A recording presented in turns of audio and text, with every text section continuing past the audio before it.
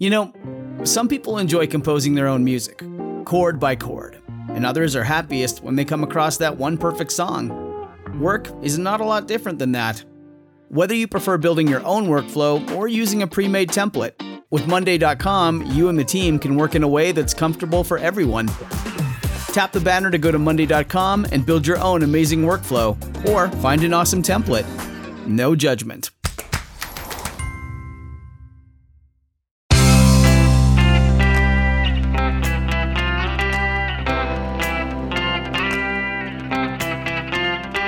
Changing your life one story at a time. This is the Chicken Soup for the Soul podcast with Editor-in-Chief Amy Newmark.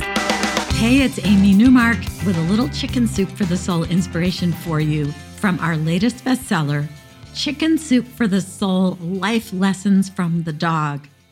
I'm sharing a couple dozen different stories from the book with you on the podcast, some in the coming weeks and some in episodes that have already aired. So you can go back and listen to those too if you want to hear all of them. This book has had a huge start. It has outsold any other dog book that I have ever done. And I think it's because this whole concept of lessons that we learned from our dogs is so appealing. Because we really do learn a lot from our dogs, right? They make us better people. And if we rescued them, they always rescue us back somehow. And if we're sad, they comfort us. If we need to have more fun, well, they show us how to do that. And they protect us. And they are our role models. And they are our best friends. And that's why it's so devastating when we lose them.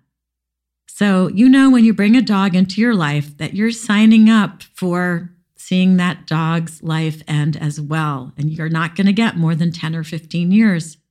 And it hurts just as much as losing any family member. So I included some stories about that in our book as well, because it's important. But I have stories for you that have a focus on some of the miracles that can occur while you're losing a dog. Because just as people sometimes have dreams or other unexplainable experiences with loved ones who have passed away, so too, some people have these experiences with their dogs. And one of our writers, Aileen Weintraub, tells us about an experience like this in her story called Sachi's Gift. So Sachi was the first dog for Aileen and her husband. She had died a year before the events in the story, and Aileen and her husband were still mourning for her after having 12 wonderful years with her. They had actually spent a fortune trying to save her from lymphoma, but it hadn't worked. And ever since, Aileen had been seeing Sachi in her dreams. Sachi would come running up to her, happy and healthy, would nuzzle her head into Aileen, and then after a quick pet, she would leap away. But then, a year after she passed, Aileen had a different kind of dream about her dog. Sachi was cuddling a male brown Labrador retriever puppy. And somehow Aileen understood without words that this was supposed to be her new dog. Even though she had been looking for a female shepherd mix, she thought that's what would be right for her. And somehow in this dream, Sachi conveyed to her that the puppy wouldn't be as smart as she was, but he would learn. So the morning after the dream, Aileen went online to search rescues, and the very first dog that showed up on the rescues webpage was a brown male lab puppy named Bailey. So Aileen called the rescue, and they said she would have to wait. She had to wait a few days, and then she would be able to meet Bailey at an adoption event. So Aileen's husband took a day off from work so they could go and get Bailey before anyone else got him at that adoption event. They hurried in and they made it before anybody else. But then as they were playing with Bailey, they noticed that he was walking funny. And someone said that he might have hip dysplasia. And that was going to be a problem because Aileen's husband said they just couldn't afford the medical bills for that. So Aileen took Bailey aside and she apologized that they weren't going to take him home after all. But then their son noticed something on the dog's leash. The brand name on the leash was Remington, and that was their son's name. So that clinched it. They were taking Bailey to see their vet. because maybe he didn't really have hip dysplasia. So 3 days later, the results were in. Bailey's hips were fine. He just walked a little differently from other dogs.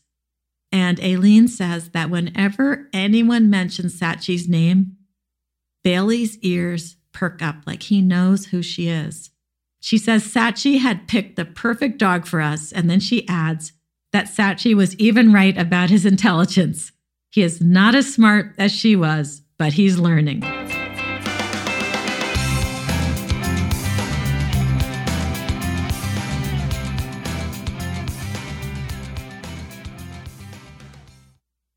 Jan Hopkins Campbell tells us that she had a comforting visit from her old dog as well, right when he was on his way out.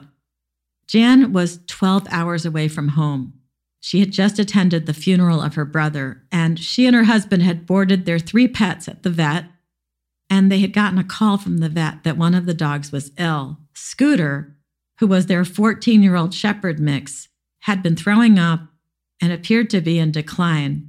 Now, Jan had adopted Scooter as a 2-month-old puppy. He was a stray who had showed up on her doorstep after being shot by someone with a pellet gun. She had nursed him back to health then, and he had lived a nice long life. And she had never met another dog with Scooter's intelligence, even though she had worked for a vet and she was exposed to a lot of different dogs. This dog had an incredible vocabulary, and she and her husband had to spell lots of words so that he wouldn't catch on. He also understood lots of hand signals. Jan had a closer relationship with Scooter than any other dog in her life. And even the vet said he had never seen such a deep bond between a person and a dog.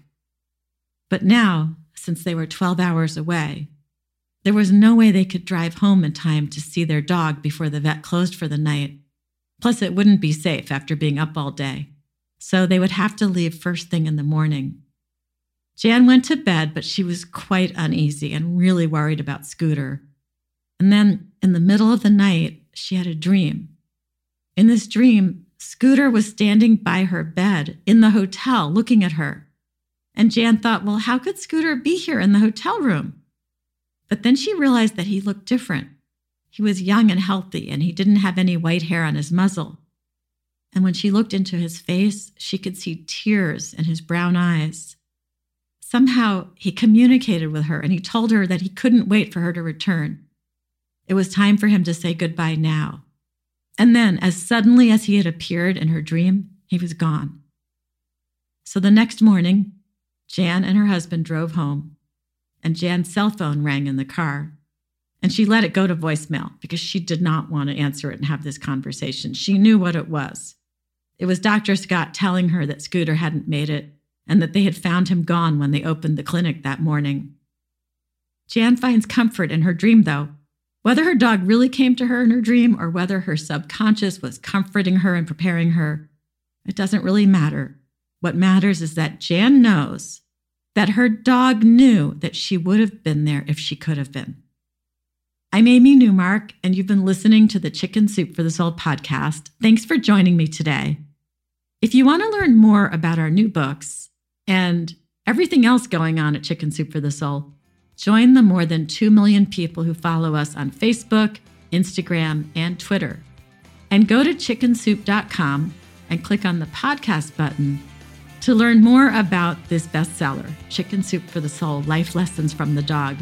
Or pick up a copy at Walmart, Target, Barnes & Noble, Books A Million, Amazon, or wherever else you like to get your books.